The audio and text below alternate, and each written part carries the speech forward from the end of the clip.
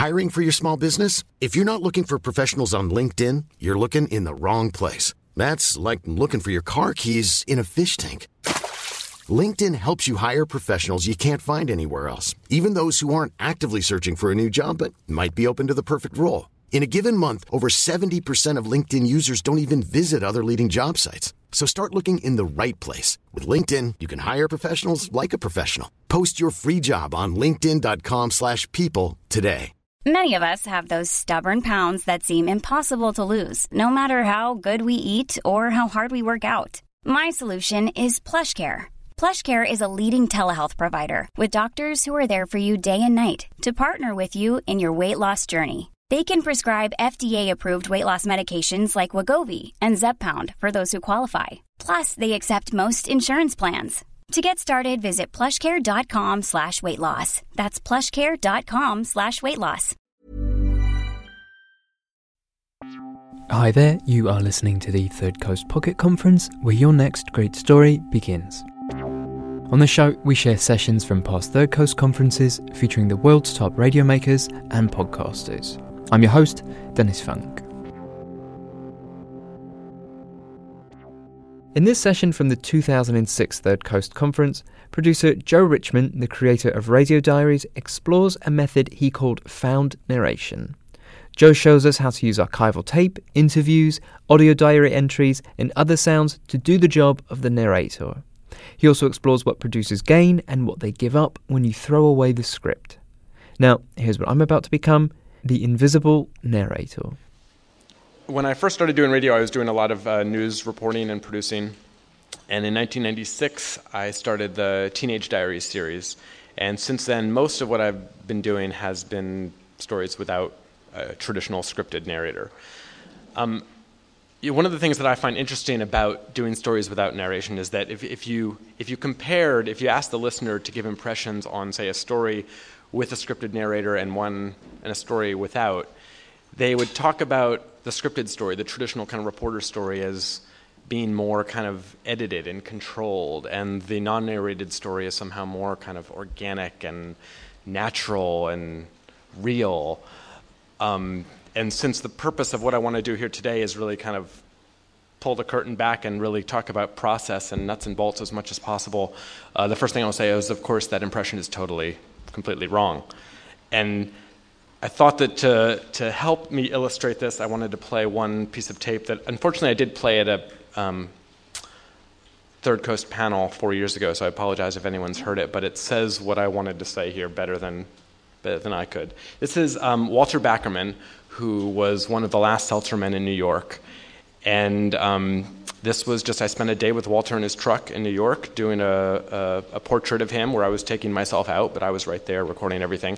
And at this point, what I wanted to get from him was, in the back of his truck, there are these beautiful old seltzer bottles, these blue and green old bottles from the 40s and 50s, and all lined up in the back of his truck, and the sun's coming down. It's like this gorgeous scene. And of course, like, what I want as a radio producer is to have this, have him give this image. And so I wanted him to deliver this image for the listener. And I didn't get that. Again, before we leave the back of the truck, just describe, just to get a picture of it. Just quickly. Cut it, because we got to go there. We'll do it later. Just quickly, just 2 seconds, just describe. Okay, here we are. How many seltzer bottles are here? Just describe it quickly. No story, just describe. Well, I'll describe it. So anyhow, when I No, not a story. Just say, here we are. As you can see, that kind of I got it. I can't do anything about a story, if you know that already. So anyway, when my vehicle was stolen, fortunately I had this other one that I was able to use. And what I did... No, because we got to go. We don't need the story. You do need the story. I got to tell a story. I can't talk. I know. I have to tell a story. I'm waking up so it's going to get worse. I know, but I just got to get the picture of it. For people on the radio who can't see it, they want to know, okay, we're in the back of the truck.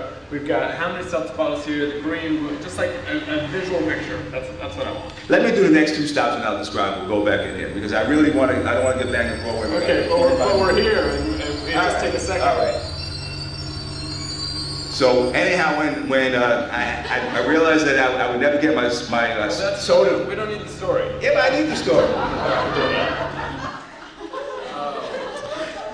The invisible narrator.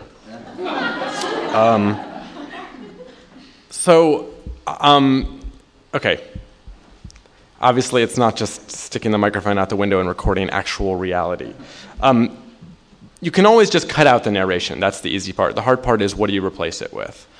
And the harder part is replacing it with something that, the traditional role of the script is you use tape to give the kind of the emotion and the kind of experience and the kind of, the life of the story, but the plot points and the real engine of the narrative comes from the script. So what do you do when you take out that script?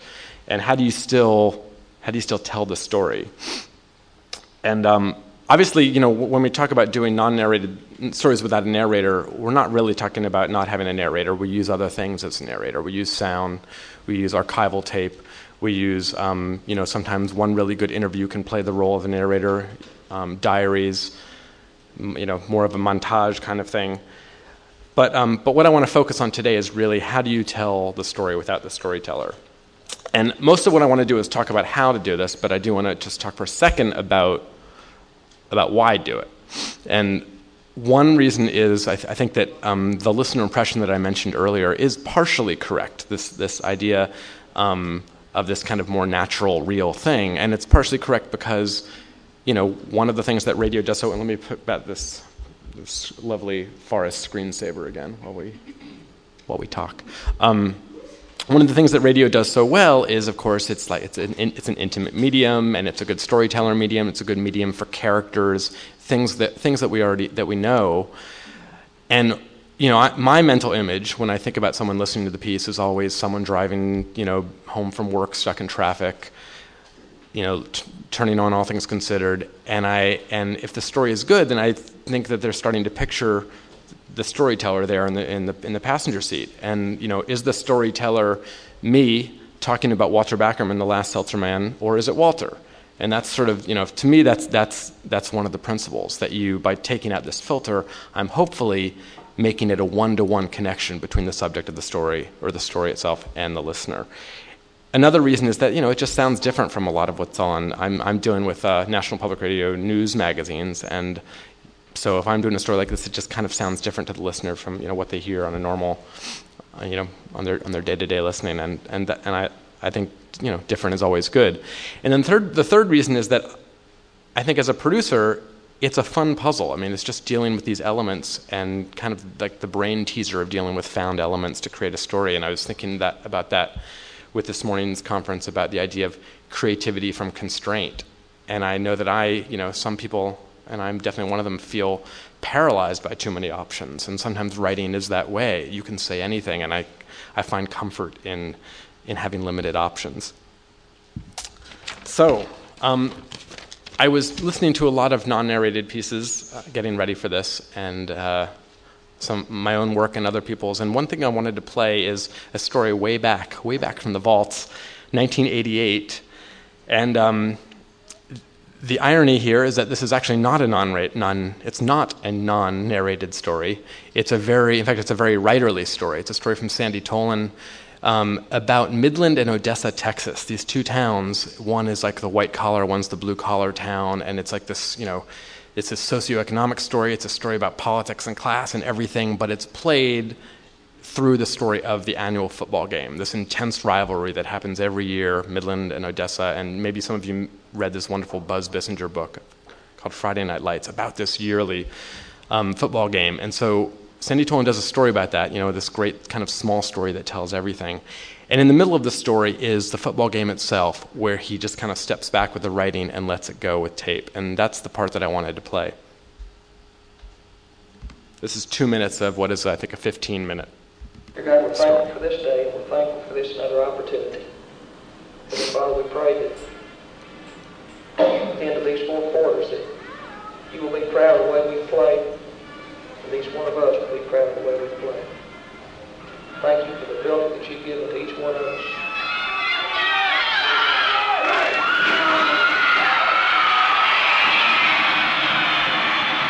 Waiting for the official signal now. Get ready, settle in for the #1 game in Texas. The focus is on this game. Lee and Fermion. Donnelly approaches the ball. A split kick. Taken by one of the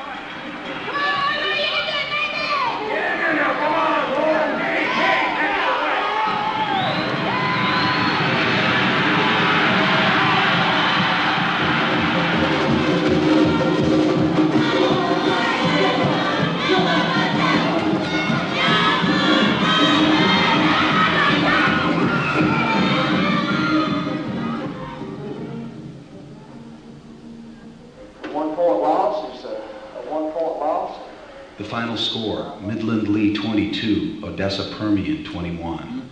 In the Mojo locker room, Coach Gary Gaines. We're proud of you. We love you as much right now as we did before the game. Y'all gonna walk out here with the heads held high?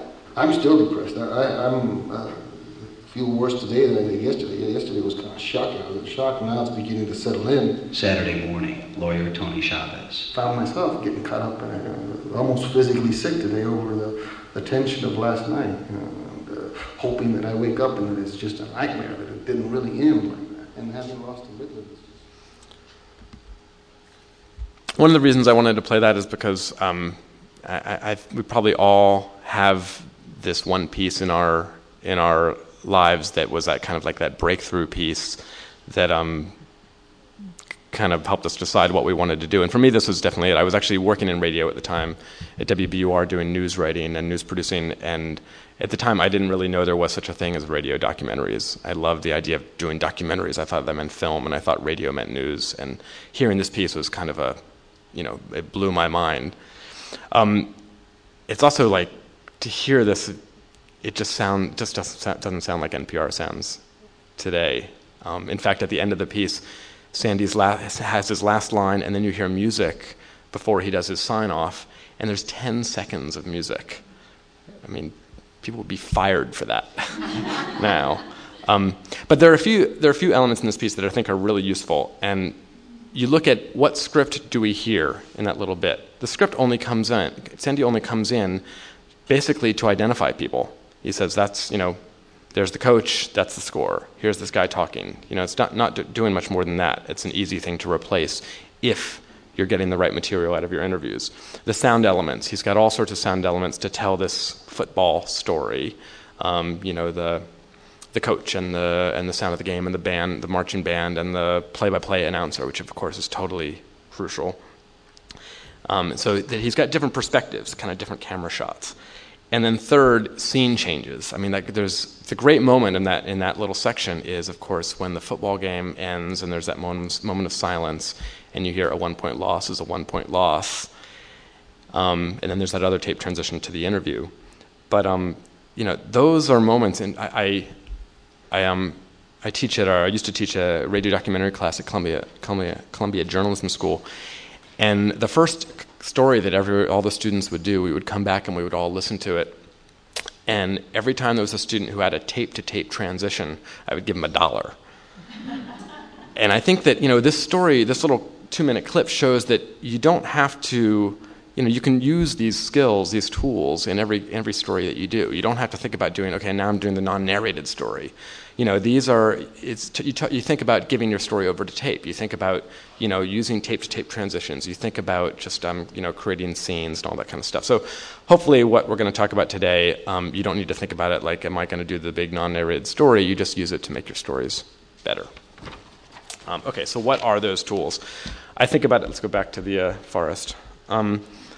I think about it in there are two major categories I want to talk about. One is collecting tape, and one is producing the tape. And the mantra in collecting is options. You just think options, options, options. And the case study that I want to use to talk about this is our series from a few years ago called Mandela in Audio History. And this was a 2-year project where we were trying to tell 50 years of apartheid history without scripted narration. And history, for obvious reasons, is hard to do without a script. So our challenge was, how do you convey actual information that you're going to have to do, because this is a history? So the solution is options, is to make sure that you have so many options that when you need something said, you've got someone or some piece of sound there to say it. What I want to play is a 5.5-minute section of this is a 5-part series, so it ran a little bit over an hour on All Things Considered. This is actually what we did with this series. There was a small chapter on the Soweto Uprising from 1976. Back in June, which was the 30th anniversary of the Soweto Uprising, Ben Shapiro and I took that little chapter and expanded it a bit. So this is a chapter of that chapter. Teach yourself Afrikaans. Good evening, listeners. Let us start off by getting to know all the Afrikaans sounds. Lach, Dag en nacht. Afrikaans is a hybridization, if you like, of Dutch. Dag en nacht. Thank you. Easy, isn't it? It's a language that was used by the rulers. And the black children hated Afrikaans with a passion. 1975, and Afrikaans is exactly 100 years old. To pay homage to the Afrikaans language, pupils of the school present a play in Afrikaans. Every school day began with an assembly of all the kids, and one day there's an announcement. I'm going to speak to you about Bantu education, the education of 1 million Bantu children. As of today, every subject would be taught in Afrikaans. Introduce the teaching of Afrikaans. And the teacher walks in, history becomes Geskiedenis. And we're all like, what are you talking about? And our teacher was standing there trying very hard. He had an Afrikaans dictionary on the one hand, and he was trying to translate. And in complete exasperation, the teachers would say, you know what? I don't know. And that didn't work. Whole classes failed. When they did that, they actually mobilized the entire school generation because it represented everything that the oppressor stood for. This was a battle we had to fight. Soweto, a complex of black townships on the southwest corner of Johannesburg. With an estimated population of 1.25 million, every day Sowetans pour into white homes, offices and factories in Johannesburg, leaving the township to the children and the teenagers. June the 16th, 1976, starts very much as an ordinary day. Our school started at 8 a.m. as the tradition has had it, with the singing of the Lord's Prayer. Our Father who art in heaven, hallowed be thy name, thy kingdom come. But on this day, instead of the Lord's Prayer, we sang Nkosi Sikelel' Africa, God bless Africa, which was our signal tune to march out of the school premises. And we all joined at the time. Nkosi Sikelel' Africa, maluphakanyiswa uphondo lwayo. At 8:15 in the morning, and precisely according to plan, students simultaneously marched out of 5 schools in Soweto, intending to protest the Afrikaans issue in a mass meeting at the Orlando Football Stadium. We had hundreds, probably thousands, of school kids. And we thought we know everything there is to know about managing protests. The first thing we're worried about is that everyone must be accounted for at all times. So we then had chains of 5 kids. And make sure you're holding somebody's hand all the time. If not holding somebody's hand, get worried, because where's your partner? Then it became really a torrent, a sea of young black faces. Masses of students. I mean, we'd never seen such a demonstration in many, many years. And at that point, the police tried to stop the march from going on to Orlando Stadium. I've never seen that many police. And you didn't only have police at that time, you had the defense force. So you actually had the army. They intervened by, first of all, setting dogs. And I saw these police dogs set onto these kids, man, and I saw moments of real courage, especially from the girls. I mean, there's a group of kids with shining black shoes and little white socks and teeny little tunics. And they're singing freedom songs, holding one another. We actually looked cute. It's unbelievable to think that anyone could have stood firm on their feet and actually shot into that crowd.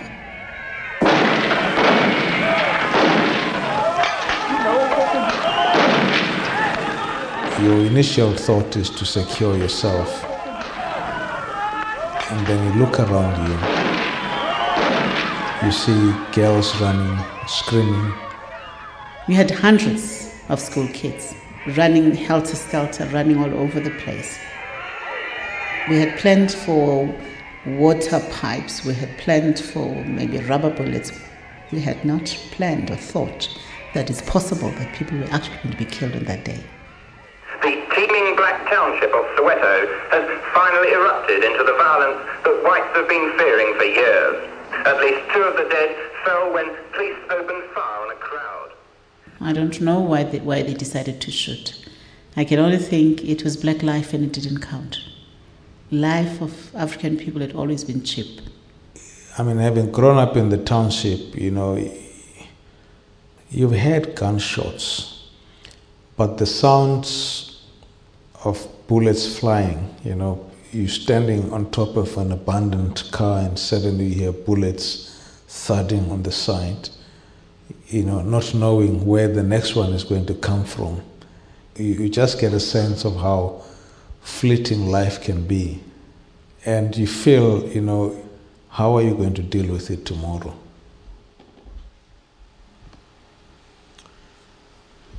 Little quiz. Anyone want to take a guess as to, from that segment, what was the hardest part to tell without a script, without being able to write? If there's one section of that section. Okay, I'll help. The setup. I mean, once you get to the point where the day begins, June 16th starts and the protest, it's easy. The story begins to tell itself. But the setup, which you can dispense of pretty easily if you're writing, explaining what Afrikaans is, and then how this was important, and then the announcement of the so all that stuff, especially that section, the archival tape just becomes crucial. And obviously with this series, the archival tape, this series rode on the back of the archival tape. And, archival tape, especially in a series like this, has this kind of special magic, which is that a lot of the, we were going through all different archives, and I spent as an archival tape geek, spending 2 weeks in the basement of the SABC archives is just like a fantasy, and going through all sorts of, old tapes that haven't been touched since whenever.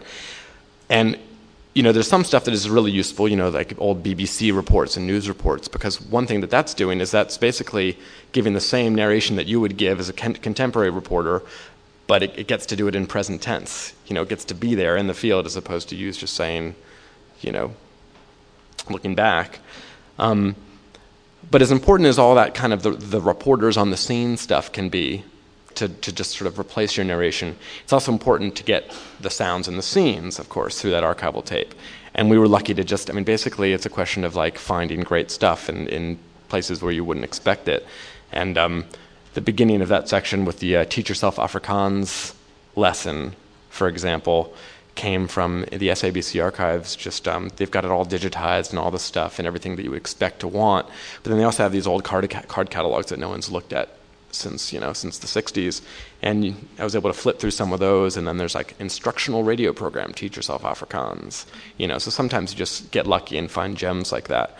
Or there was a section of the series about the Rivonia trial where Mandela and others were sentenced to life in prison, and people had heard before, it had been used in other documentaries, the judge's sentence, this little clip of the judge delivering the sentence.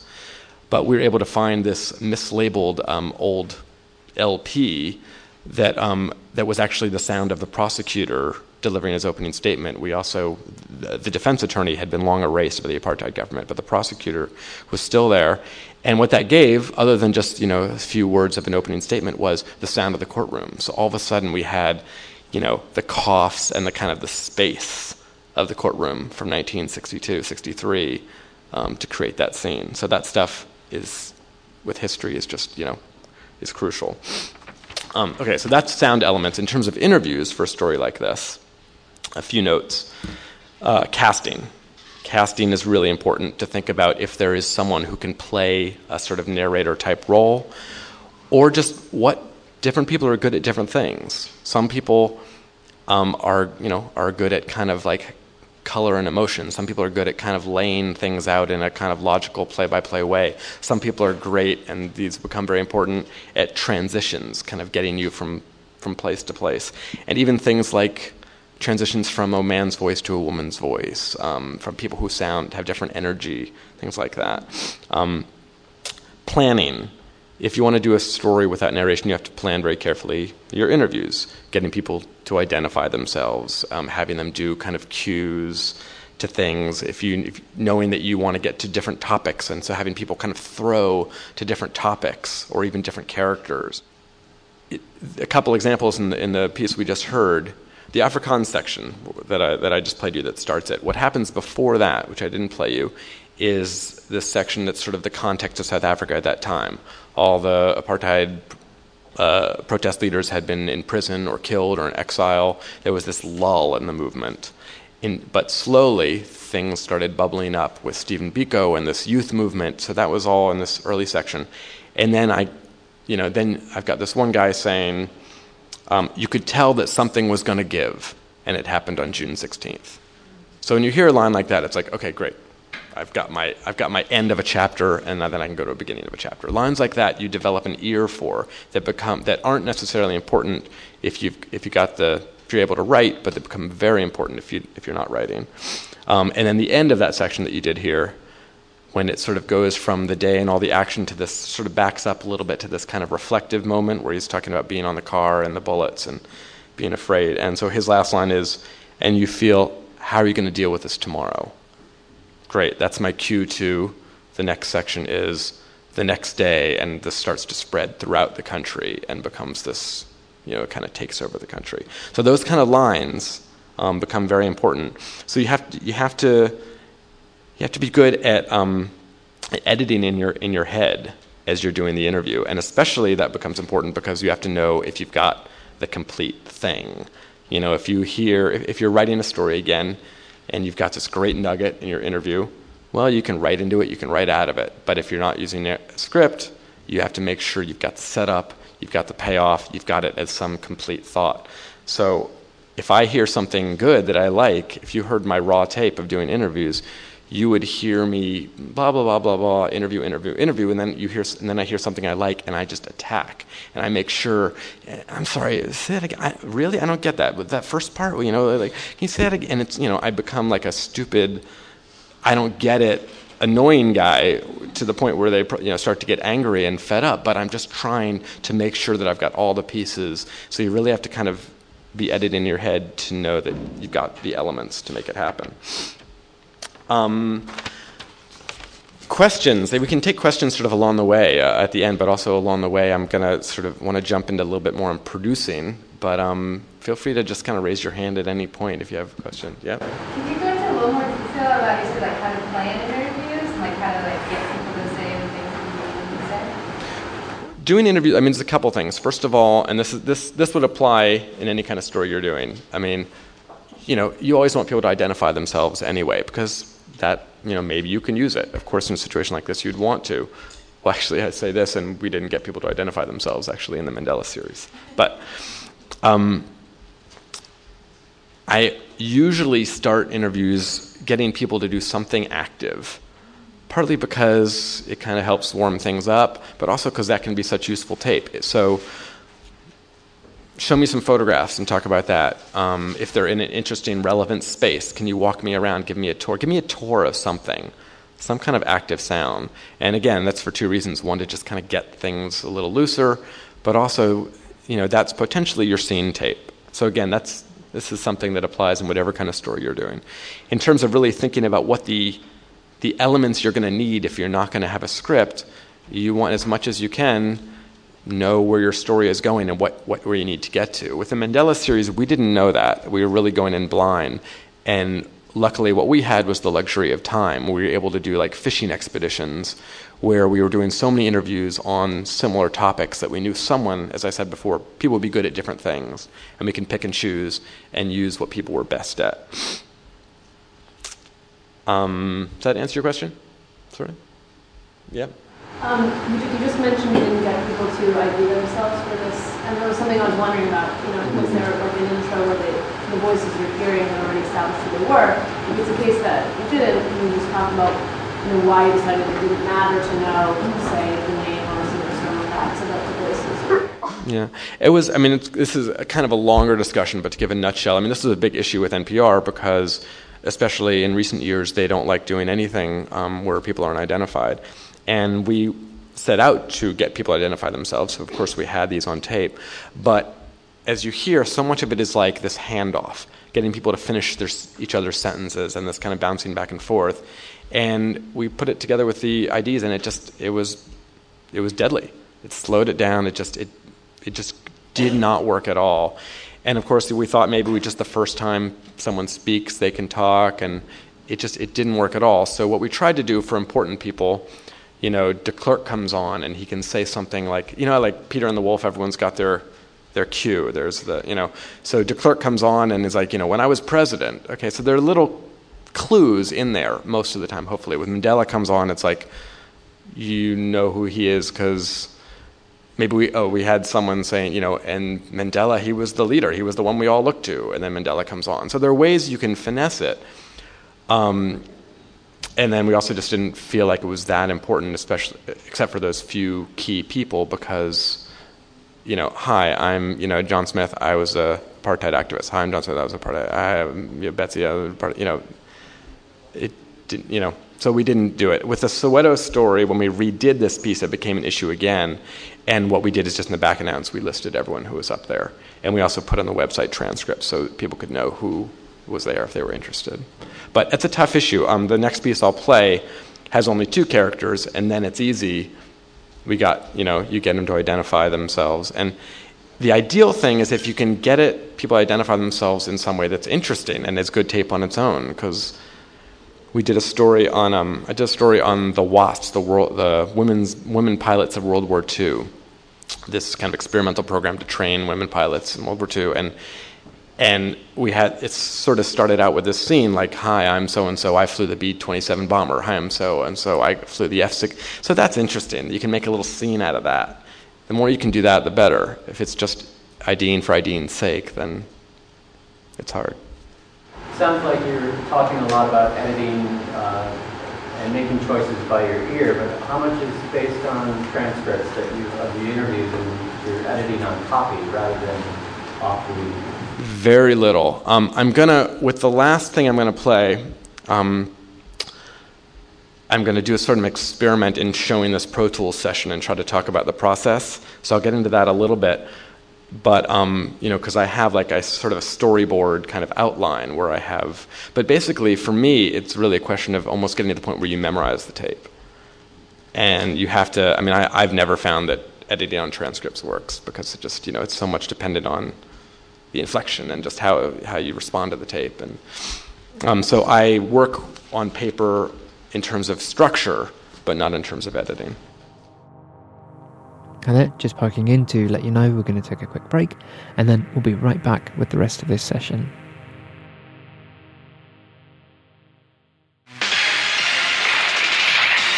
You're listening to Chicago's Progressive Radio Adventures.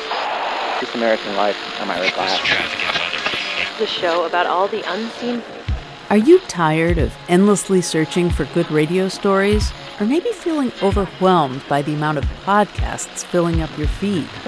This is Radio Lab. I'm Jad Abumrad. Well, worry no more, because Third Coast has you covered. I'm Gwen Macsai, host of Third Coast podcast, Resound. Resound is a themed, hour-long mix of the best in radio and podcasting from the past and present. We've been carefully curating nothing but the best stories from around the world since 2004, and we have a treasure trove of amazing audio. Each episode is bound to have something to fit every listener's individual taste. Personal stories, essays, sound art, mystery stories that twist and turn, and other audio experiments. So stop searching. Subscribe to Resound today and treat yourself to the finest stories ever told in sound. Your ears will thank us.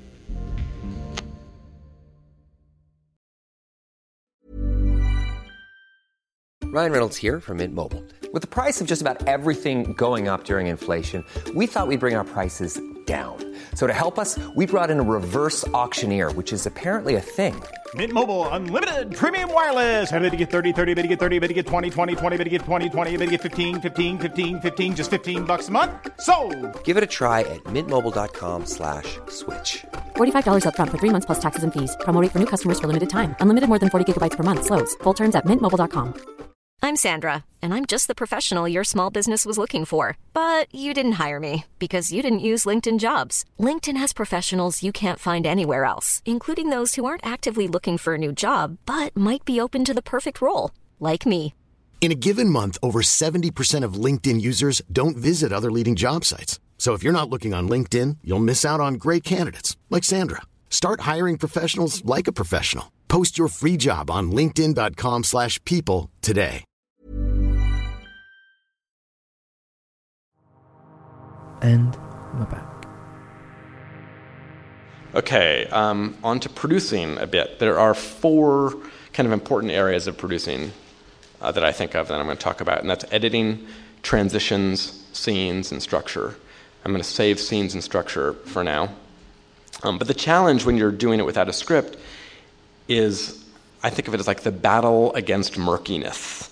You know, like the danger of a non-narrated piece is this kind of like vague, mushy murkiness that you don't, because you don't have like the natural, you know, lovely script to come on and say and explain things. So, you know, that's just my biggest fear all the time, is that it's going to be like one long run-on sentence. So the tools that you have to battle the murky are transitions and editing. In terms of transitions, it's the classic thing that your script usually provides, is going from one piece of tape and saying, you know, but then 4 years later, you know, this other thing happened. You know, it's easy. Transitions are easy with a script, and they're hard. They're really difficult without.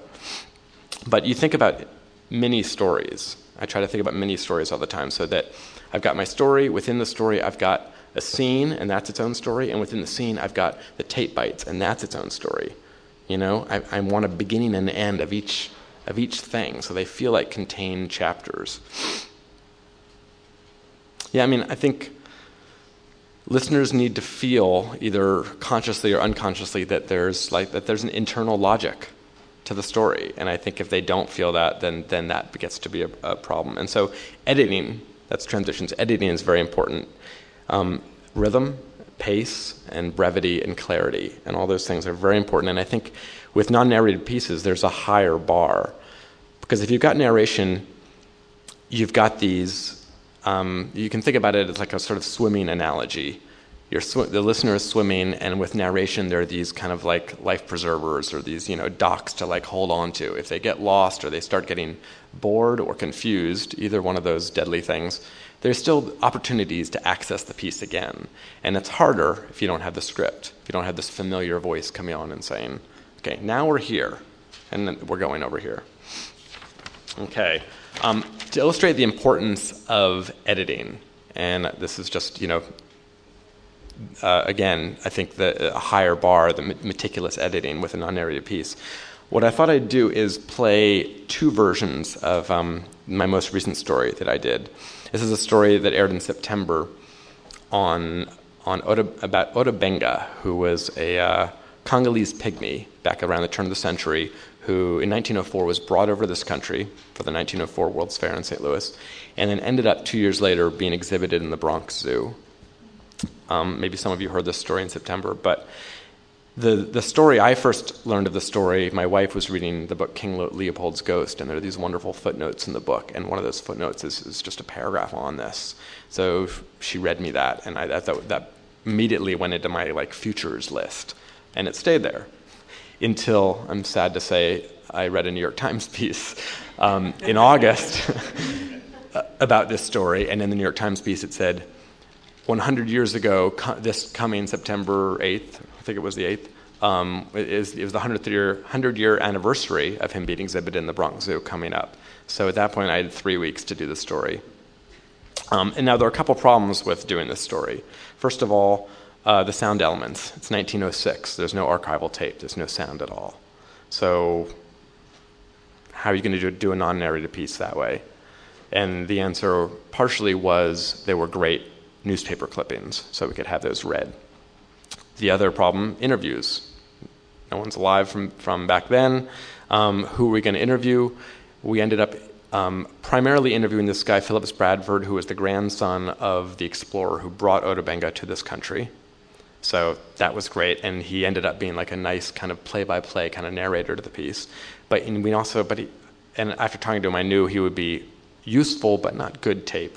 So I found this Congolese guy who actually had relatives who were also brought over with Ota Benga to the World's Fair, and he was really kind of obsessed with this story. So I interviewed him. I thought, okay, perfect pairing. And he turned out to be just a terrible, terrible, terrible interview, completely unusable. Sweet man, unusable tape. And I needed at least one more interview. At least I needed some person to be able to bounce back and forth. And I found this woman, Carrie Allen McRae, who was a little child in Lynchburg, Virginia, where Ota Benga went after the zoo.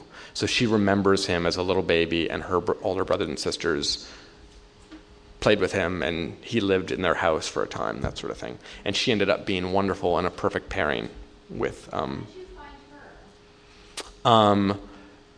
through Bradford, the guy I mentioned before. He had written a self-published book about this whole story, so he knew all the characters.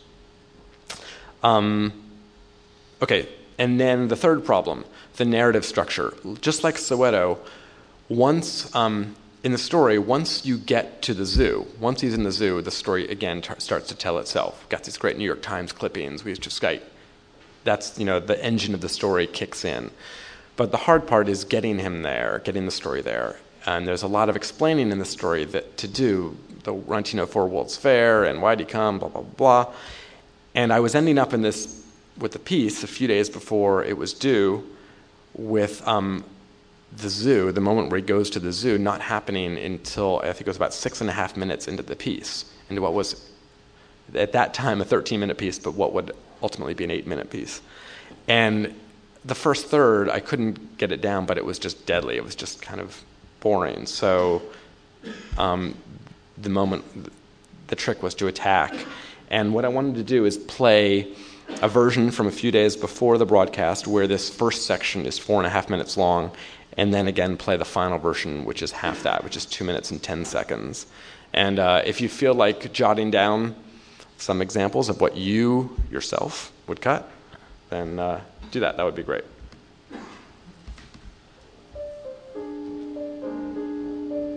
My name was Phillips Werner Bradford, and I'm the grandson of Samuel Phillips Werner, a noted African explorer in his day. My grandfather brought Ota Benga along with some other African natives to this country in 1904. To my knowledge, it was the first time any African pygmies had ever been introduced to the Western Hemisphere. My name is Carrie Allen McRae. I'm 92 years old, and I knew Ota Benga when I was a very little girl.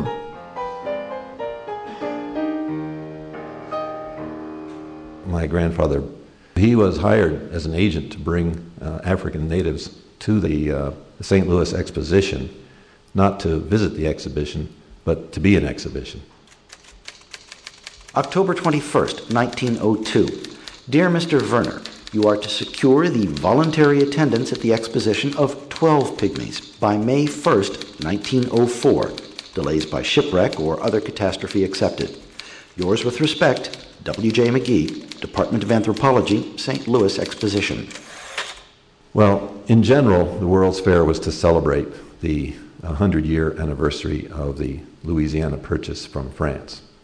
And the idea was to show how much in that 100 years we had advanced as a nation.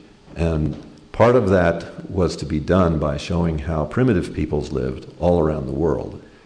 Dr. McGee, one time head of the Smithsonian and one time head of the National Geographic, wanted to put together an exhibition known as the Anthropology Exhibit.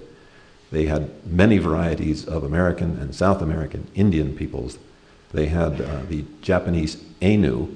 They had Patagonian giants, quote unquote, from the southern tip of South America. And they wanted, of course, pygmies. April 1st, 1904. Dear Mr. Werner, as on last writing, I make but a single plea. Get the pygmies. W.J. McGee. Dear Dr. McGee, the first pygmy has been secured. He was obtained from a village in which he was held captive, having been taken prisoner at a remote point in the great Kansia forest, 12 days' march from any white settlement. Truly yours, S.P. Werner.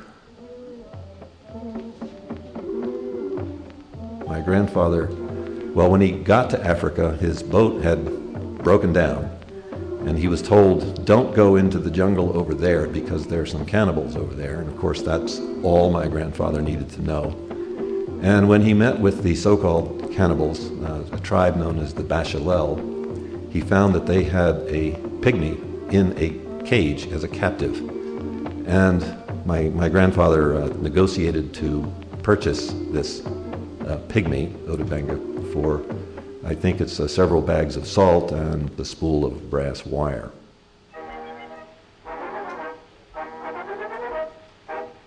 St. Louis Post-Dispatch, June 26, 1904. From the secluded forests of the Congo region in equatorial Africa, an American clergyman, the Reverend Samuel P. Werner, is bringing to the World's Fair a company of African pygmies, the smallest members of the human race. Now, for the first time, they will set foot on the Western Hemisphere. Here are some queer facts about the African pygmies. They live in forests. They are extremely shy. The average height of the men is that of a 12-year-old white boy. Their abnormally large heads are mounted on weak and thin necks.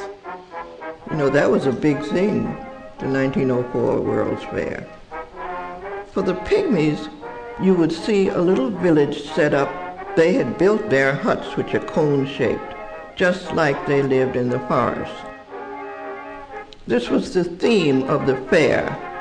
It was to gather all of the, quote, lower forms of man.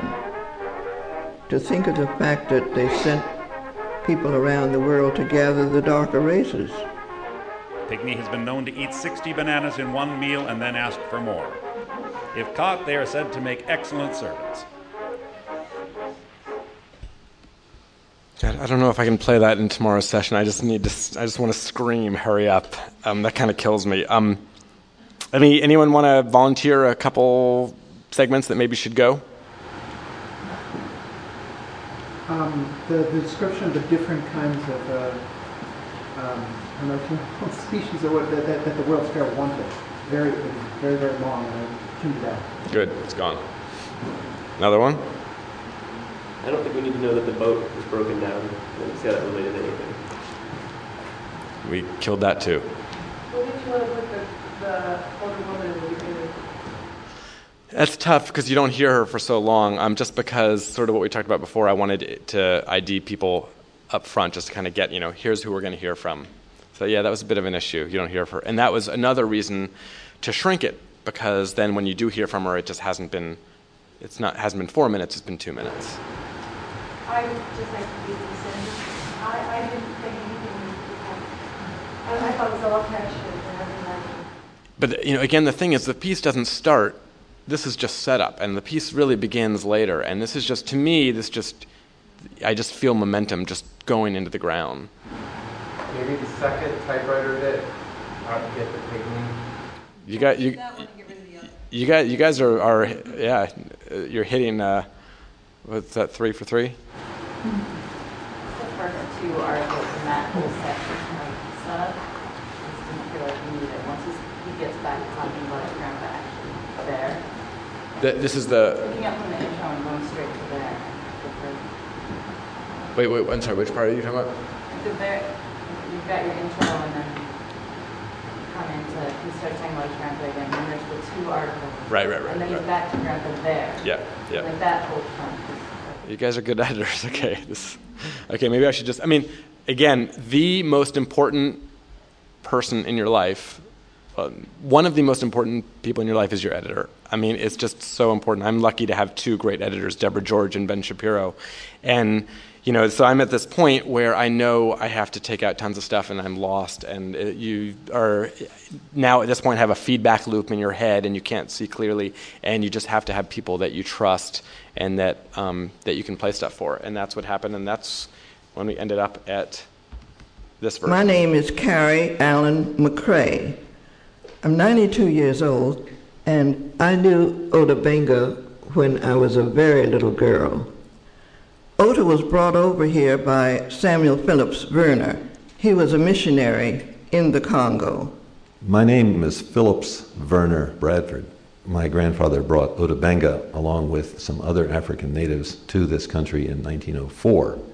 He was hired as an agent to bring African pygmies to the St. Louis Exposition, not to visit the exhibition, but to be an exhibition. Dear Mr. Werner, you are to secure the voluntary attendance at the exposition of 12 pygmies by May 1st, 1904. Delays by shipwreck or other catastrophe accepted. Yours with respect, W.J. McGee, Department of Anthropology, St. Louis Exposition. Well, when he got to Africa, my grandfather met with a tribe known as the Bachelel, and he found that they had a pygmy in a cage as a captive. And my grandfather negotiated to purchase this pygmy, Otobenga, for, I think it's several bags of salt and a spool of brass wire. St. Louis Post-Dispatch, June 26, 1904. From the secluded forests of the Congo region in equatorial Africa, an American clergyman, the Reverend Samuel P. Werner, is bringing to the World's Fair a company of African pygmies, the smallest members of the human race. Now, for the first time, they will set foot on the Western Hemisphere. Here are some queer facts about the African pygmies. The average height of the men is that of a 12-year-old white boy. They are extremely shy. That was a big thing, the 1904 World's Fair. For the pygmies, they had built their huts, which are cone-shaped. So you would see a little village set up just like they lived in the forest. Pygmy has been known to eat 60 bananas in one meal and then ask for more. If caught, they are said to make excellent servants. Again, the importance of a good editor. I mean, it's just, of course, this is for any radio piece, is just really, really, really important. And I'm sure you've all had this experience of how different you listen to your own piece when you're just, there with headphones or listening on your own and working at it, and you've got this kind of like the feedback loop, versus you bring a friend in to listen, or an editor to listen, or maybe a group of people to listen, or you hear it on the radio, or in like a group setting. I mean, every way that you hear your piece, you kind of hear it differently. You're kind of, it triggers something to just listen to your piece with a new kind of perspective, and it's incredibly important. And I also just want to say that the value of just not being indulgent with your own piece. I mean, there's always tape that you love, and there's always stuff that you're just kind of married to, but, for the greater good of the larger structure of the piece, you just have to be brutal and think about how this works, benefits the larger piece. And, on the other hand, when you play it for your editor and they want to cut the thing that you just think is so amazing, you have to fight to the death. So I'll say both those things. So you staged the reading of the newspaper campaign? Yeah. That was great. Thank you. That was a bit of a battle with NPR, too, in that we had some NPR people read some of the various clips. There were I had more options of clips than I used in the piece. And some of the NPR readings were good, some were just awful, just like reading. And so then I got this actor to do the one that you heard there, and he was great. But then the problem was folks at NPR felt that then this sounds like a newsreel. It did. That we're deceiving. And my argument was, we say right away, St. Louis Dispatch, we're identifying it as clippings, and plus there were no newsreels then. And it was a bit of a battle. So actually, you probably didn't notice this, but between the first version and the second version, it was produced differently. The first version, the music started first, and then you hear it. This version, the music inched up after St. Louis Dispatch. That was my kind of effort to kind of, can't we all get along and keep this in the piece? In the beginning of this version, you had the woman come first and the man come second, and she actually said a little bit more, right? She said he was brought by this person, right, and then he would die. I thought that was really that made it move forward. That was, because they set up a relationship between that they're aware of each other. And they're saying something rather than just identifying themselves, which is what we talked about before. Yeah, that was key to set her up more as character and also kind of advance the story, not just Minimizing the grandson felt like the right thing to do too, because he had information, but the pace of it felt more like a newspaper clipping. It was this sort of circus-like thing, and it was the 100th anniversary of that, and all the times that he would speak much longer. In the previous one, it was so slow. Right. Two things. One is I thought we lost the music in the second piece at the beginning, and I thought that was much better as a result. Because I almost felt like the music was competing with the two subjects, and we hadn't even heard from them yet. Yeah, the second thing is just about, because we said we had 3 weeks to do this piece, from saw the New York Times article to basically it's going to air because NPR and a lot of stations are anniversaries. I mean, was there a point, we've all faced this, and deadline breathing down your neck, because it must have taken you quite a while before you actually got to the point of having the interviews and being able to do all your research. This was the piece that was just in the back of your head.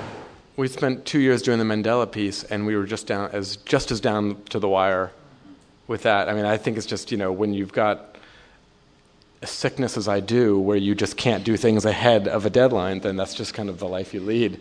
But no, it was. I mean, this piece wasn't, only 2 characters. It wasn't that hard to do in terms of the production. What was the music question? Yeah, I mean, mostly in a piece like this, I feel like music is a crutch. I don't want it if I can get away without it. But if you listen to the whole piece, it's up on our website if you want to go hear the whole thing. There are a couple points where just something's gone on for a while, and I just need a break. I just need something else needs to happen before I go on to the next thing. And so the music starts to come in just so you get a sense of a transition. And it's a false, it's a crutch often, but it's a useful one. Can I just ask one more question about the deadline? You said you were 13 minutes and you got down to 8 minutes. When did that point come? Was that like 2 days to broadcast? Yeah. I mean, that's, the next thing I want to talk about is actually structure. And, I think this is a good cue to that structure for me, I don't know if this is true for all of you, but is without a doubt the hardest part. I mean, for me, it's the most kind of psychologically traumatic part, especially that, you collect the tape and you think, oh, this is going to be such a good story, and you're editing the tape, this is such a good story, and then you're structuring it, and it's like, this is junk, and how did I ever do a radio story ever before in my life? And this is just, what was I thinking? And so once you have the structure in place, then you're cutting it down and making it beautiful, and then it starts to go. But for me, structuring the piece is just, every time it's just hard and depressing and just difficult. I don't know if this is just me or if this is everyone, but the goal is that you want, when the listener hears the piece, that the structure feels inevitable. It doesn't feel like there were 99 ways to tell the piece. It feels like there was just one. When, of course, as we learned this morning, there aren't 99. There are an infinity number of ways to tell the story. There's a difference between structuring a piece in terms of history and with diaries, which is what I'm going to go to now. And history, you're dealing with with real information that actually happened in a bit of a kind of life script you have to follow. And so in some ways it's easier because there's a chronology, there's a built-in chronology, and then the difficult part is getting that information across. With diaries and many other stories, in some sense, you're making up the story in terms of the structure. Things can happen different times, and that's a very powerful, difference, whether it happens over here or over here. And so I want to talk about Tembi's diary, to talk about structure, and also to talk, I wanted to do an experiment with this. And let me see here. My experiment is that I wanted to really talk about process and break it down as best I could, and I wanted to open up to use the Pro Tools session to talk about that. But I have to say that as I was kind of rehearsing using the Pro Tools session yesterday and this morning, it's kind of a disaster. It's hard to explain it. I mean, it's almost like you sort of would need to be familiar with all 50 hours of the raw tape to really make this useful, and that's maybe a lot to ask. But let me open this up. Tembi's story, just for me personally, was one of the hardest structures I've ever gone through. I'm not really sure why, but it was.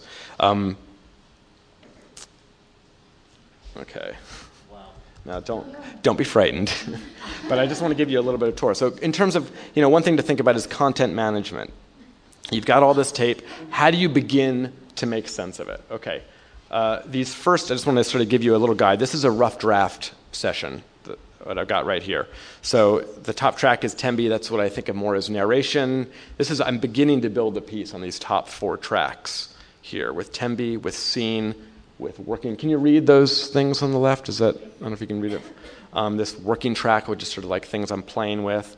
This is my little, my kind of genius innovation, my contribution to the world of Pro Tools, these little empty audio files here that I just use for visual cues, so that I've got all the elements of the scene here, and if I want to flip it around, I just grab this whole thing, cut and paste, and move it.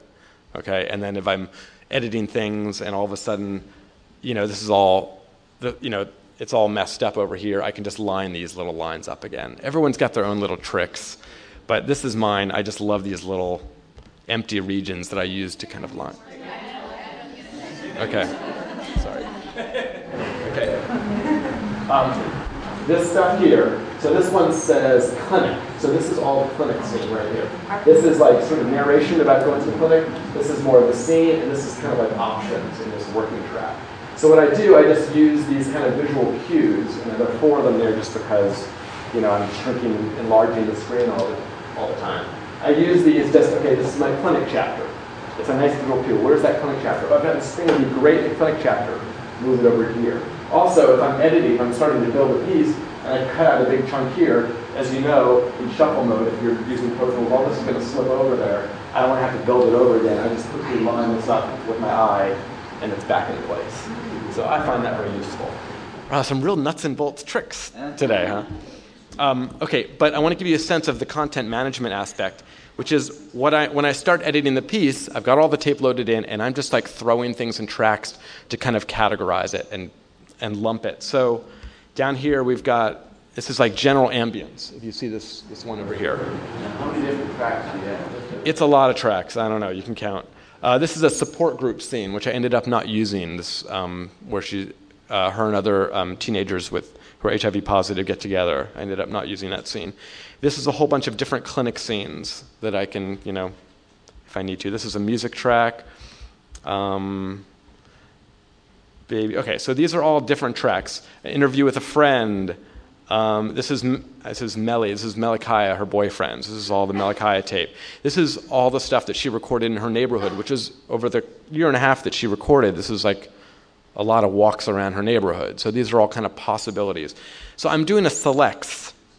I'm selecting possible tape and throwing it into all these categories, and then I start to organize it, edit it down into some manageable, into where you can start to kind of learn and memorize the tape, really. And then you begin to structure the piece. Yes? Do you find yourself editing little chunks at a time, like this first 3 minutes, I've got it, now they're 25 Unless, it's like, it's this ballet because you want to structure the piece, you have to edit the tape down, but then to edit the tape down, you have to know the structure because it's going to be completely different whether it's, how does the scene with the boyfriend play before we know she has a baby, or how does the scene play after she has a baby? It's completely different. This works in this scenario and not in this scenario. So it's this real kind of catch-22, and basically you're going back and forth. You're getting it down, you're structuring. You're getting it down, you're structuring. And I don't know, maybe this is explaining why I have such a hard time structuring. I don't know. How long is the finished piece? This finished piece was 22 minutes. You said you had about 50 hours of tape? 50 hours of raw tape, which in this rough draft structure, it's not really a fair calculation because like over here, for example, there's all this space because these are some options down here. So this isn't really how long this draft is, but it's like a 4-hour draft. It's a 4-hour, slightly structured collection of tape in chapters. So that's how I begin. So then it's a question of finding the structure so I can begin to really edit the tape. Joe, will you talk about the relationship to the top 4 tracks to the rest of them again? Again, the ones below are sort of storage tracks.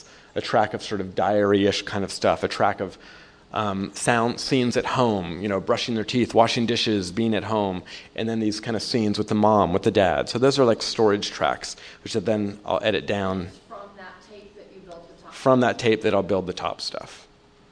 Okay, so. And Joe, do you load? I mean, I assume she was sort of sending you tapes, sort of as she was going along, and would you load it in? No, load it all in at the end. I'll usually load it all in at the end because, I'll make notes about the tape because I need to know what else we need, what she's good at, what I want her to do, and most importantly, especially with diarists, you need to be giving them feedback all the time. They can't think it's just some empty, bucket it's going into. So there's like this like response that needs to happen all the time. But no, in terms of starting the production, I load it all in, and used in the earlier days I would load in selects. Now hard drives are so big and cheap, dump it all in and start cutting. So do you ever have a transcript, or you just listen to it that first time? I used to have we had transcripts in the Mandela series, because in that case there was so many times when we need something about this. How do we, there was actual information that needed to be conveyed, and we needed to do word searches or find it. There was too much tape here. I didn't deal with transcripts. Okay, I'm a little bit, I got to rush a little, and so I want to talk for a second about scenes, because the way I structure is completely scene-based, especially for a diary, but usually for everything it's scene-based. And that doesn't mean, scenes play two roles. They're the place where something is happening, but it's also, and then the information, it's like two layers. The information that's over that scene can be anything. So again, the scene with the boyfriend, it could be, the Malachi scene, I could have used it to talk about her baby, but it turns out we didn't introduce the baby till later on. It could talk about their relationship. It could talk about when she got very sick and almost died, but actually that didn't happen till later on in the piece, in the end. Or it could talk about getting better. There were all different ways we could use the Malachi scene, depending on where it's structured. So in terms of the structure, there are these layers of what you have to think about. There's the logic of it, what makes sense to learn when. There's an emotional component, because you want the story to feel like a story, like a journey. And then there's also just things like changes in texture and mood. Do you, like a mixed tape, do you follow Billie Holiday with Hank Williams or with Ella Fitzgerald? Are you going for contrast? Are you going from a scene where the Malachi scene, again, I'm using the scene because it's this wonderful scene where they're dancing, so it has a lot of life to it and action in it. So to use this scene, which I did, out of this long stream where she's just talking about how she was infected and there's no scene underneath it and it's just kind of dry, obviously that's what I wanted to do, to have this contrast. So thinking about the texture of scenes is important too. Okay, so is this useful seeing this session? Because this is a draft, and what I've got here, if I can just expand it. So as you're going through, one of the important things also is, to me, the most important thing is figuring out early on the beginning and the end. It's like you talk about a puzzle, and people, you build a frame first. It gives you this frame, this boundary. So even if the end changes, even if the beginning changes, I need a beginning and end before I can really start to structure, just to feel safe. And we had the beginning early on. The beginning I knew because if some of you have heard the piece, she starts off, she does what she calls her HIV prayer, where she looks in the mirror and talks to her HIV virus. And that was actually how she introduced herself to me when I was first talking to her. She told me about this, and it just kind of stuck in my brain, and that was like, I couldn't get it out of my mind. And so when she did that in the tape, I knew that's how we were starting the piece. The end, I also knew what the scene would be, because it's this lovely scene late at night where she's putting her kid to bed and it's kind of crying, and it's just this late night, sort of before I go to bed, diary entry kind of stuff. And, nighttime just feels like the end of a piece and all. So I kind of knew that was where I was heading toward. As far as what she was going to say in that scene, I had no idea. But there were all these scenes that didn't make it in the piece that are in this draft that I'm seeing now. From the mirror, we went to her neighborhood, walking around her neighborhood. That ended up being shifted much later. Let me do this on this sheet. Then we went to the clinic, then the story of how she was infected, then the boyfriend, then learning about the baby, then going to the mom scene. Then there were two dad scenes in this original version. Dad 1, where she goes to tell him the news. This is kind of the big moment in the piece where she tells her dad that she has AIDS. He hasn't known for a long time. And of course, that this is kind of the drama. This is like where the piece is building toward. But I originally had it where she goes and then she chickens out, and then later where she tells him. We ended up cutting the first one. There's this friend interview, this lovely interview with a friend who almost died, then got on the drugs. I was going to use that as a way to talk about the drugs, the antiretrovirals. Cut that. This lovely scene with at a protest with all this lovely singing and marching, access to the drugs and all this stuff. And for so long, I was sure this is like the great scene of the piece. It's so full of life. And we cut that. And I could go on for a while about why, but partly it had to do with just as the whole piece is being built, that scene played like she's already arrived. She's kind of, she's there, and this piece is really about the journey of getting there. There being, dealing with the disease and all that kind of stuff. Okay. Let me jump to the final structure. See, it's hard with these sessions. If you knew all the tape, it'd be easy, but... Can I ask a quick question about the structure? Was your first structure like a safe one? Talk about the beginning and end. You start off with a kind of a more team structure and then get more bold with your choice of saying further drafts. Is there... I guess I don't think about it as like tame and bold. I just think about it as just making sense is the main thing. It's really hard to do nonlinear structure, at least I find, without a script.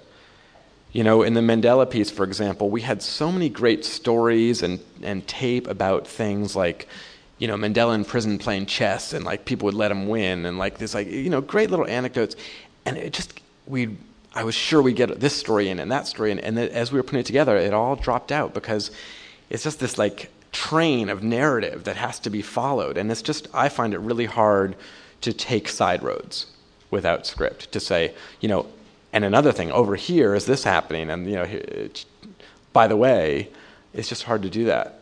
You get derailed. So no, the structure tends to be very linear, and once you have the base of it, then you can worry more about things like texture and sound and mood and those kind of things, which is partly maybe what you're talking about. This is the final piece, and I just want to play. I will play this Malachi scene that I've been talking about. And, one of the reasons this scene was so useful, as I said, is there's this dancing, there's this real kind of scene to it. It's a story within a story, and that's always what I'm looking for. I'm hoping that all of these little building blocks, these scenes that I'm talking about, are self-contained stories. And Malachi's was that, what I had that scene represent and say, and her say over it in her narration, her diary entries, that wouldn't be resolved until it was actually locked in to the structure of the piece. And now I'm at home. Oh, hi. So weird about. This is Malachi, my boyfriend. Say hi. Hi. I was telling him how cute you look. My boyfriend's name is Malachi. We live together. We've been together for 2 years. Okay, play. And Malachi is obsessed with music. Yeah. Hey, we come, Malachi, let's dance.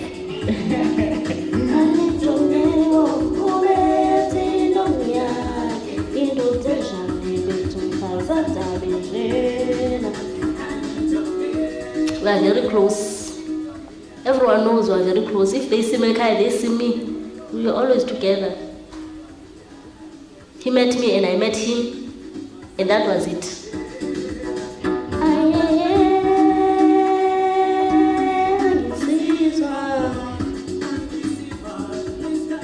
I remember when I found out about my HIV status, it was very painful to tell him. I thought, hey, what if I've also infected him? Now I've ruined my life and I've ruined everybody's life. Malachi, Yeah. do you ever wish that maybe you have never have met me? No. Just because the only thing is that I love you. You know that. Yes. But I'm the one who's infected you. I don't want to blame you. You didn't chase after AIDS. You didn't go in top of the mountain and said you want to have AIDS, And I don't want you to blame yourself. Just be strong. Okay. For me, what scares me most is that I think we are not going to die at the same time if we die. I know that you think if you die first, I'm going to have another girlfriend. No, nothing was that. No, nothing was that. Really, I'm thinking that if one of us dies, how would it be? At least if we were going to die at the same time. Give me a kiss for that. It's funny that last. That's probably my favorite bit of tape in the whole story. That last little scene between them, and I didn't find that till kind of late in the game. I had been kind of lost in in that mess you saw over there, and partly it was because, I was. Again, in terms of that scene, that was there in earlier structures, but what was being said in that scene wasn't until the structure got more set. And so the ending of that scene was much more like it's going to be okay, and much more kind of like, I don't know, sad. And it, of course, this piece didn't need that, and it was also coming from this section where she's talking about how she was infected, and then going to a section where she gets very sick. So then to then be going through some outtakes and then refine that scene where it's, of course, so serious, talking about dying, but they're just kidding. It was like, oh. So there's a lot of, there's great tape that once you structure the piece just doesn't work, and there's tape that you pass over that once you structure the piece becomes really, really crucial. Just a few last thoughts, and we're not going to have much time for questions, but if anyone wants to stay a little bit later. Just again, what I said earlier when I played Sandy's piece, I think it's really important to remember that you don't have to think about just doing the non-narrated big documentary. This is stuff that just is applicable to every radio story you do, a news story, a writerly piece, and it's just a question of kind of turning the piece over to tape a little bit more. And as I said with this Malachi scene, telling stories within stories and thinking about not just the big story, but then the scene as a story, and even every little bit of soundbite as a story. And finding moments, if you're turning the tape over to your story over to tape, finding moments that, you love, that can carry you over the hard times, the structure or whatever else, or your difficult moments, and knowing how to recognize good tape. And, for me, the best tape is always tape where something happens, something unfolds there in front of the listener, and you feel like you're experiencing it, the listener's experiencing it at the same time. And, even if it's just a regular interview, I'm sure you can all kind of hear the difference when you're editing your tape, the difference between someone just saying something that they've said before and someone saying something where you can actually hear them thinking it, and that's even that's almost a metaphor, like something is happening in that tape. And so you're always looking to capture that sort of experience, even if it's just in a sentence. Okay, is it corny to end with a quote? This is a quote. I'll end with it, whatever.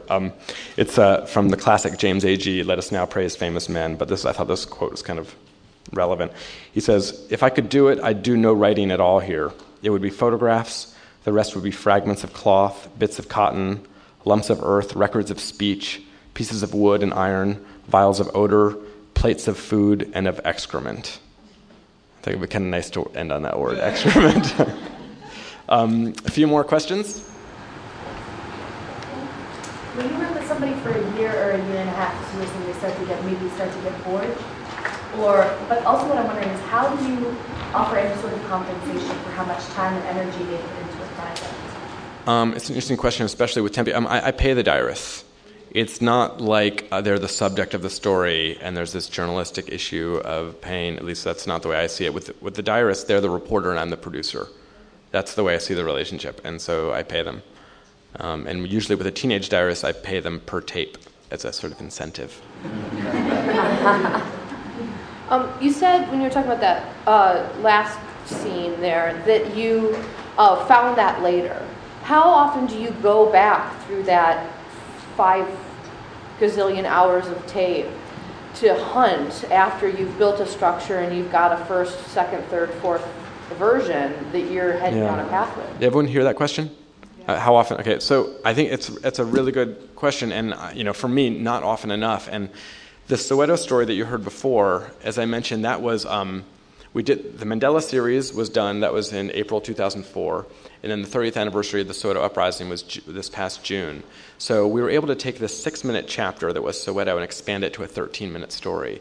And I've never done that before, like expanding a piece where the structure is already there, you know it works, and then you're just making it better and more beautiful. And it was the best, without a doubt, the best experience I've ever had producing radio. I did it with Ben Shapiro. Is Ben here?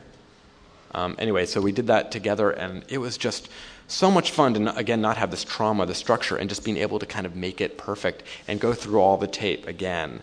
And this, unfortunately for me, rarely happens because you're so often working on deadline. But I think that's the best thing you could do is to get the piece in a point where it's almost finished, it's structured, it's kind of relatively down to size, and then you go through all that tape over again.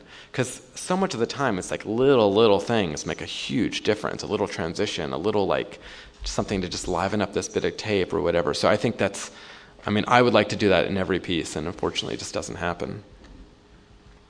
Thank you very much.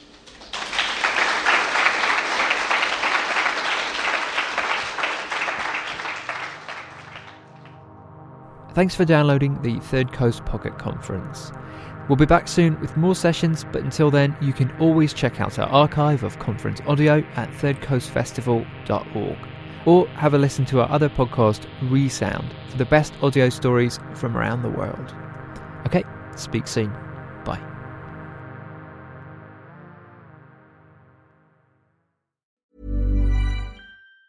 Hi, I'm Daniel, founder of Pretty Litter. Did you know cats tend to hide symptoms of sickness and pain? I learned this the hard way after losing my cat, Gingy. So I created Pretty Litter, a health monitoring litter that helps detect early signs of illness by changing colors, saving you money and potentially your cat's life. Pretty Litter is veterinarian developed, and it's the easiest way to keep tabs on your fur baby's health right at home. Go to prettylitter.com and use code ACAST for 20% off your first order and a free cat toy. Terms and conditions apply. See site for details. Hey, it's Paige DeSorbo from Giggly Squad. High quality fashion without the price tag. Say hello to Quince.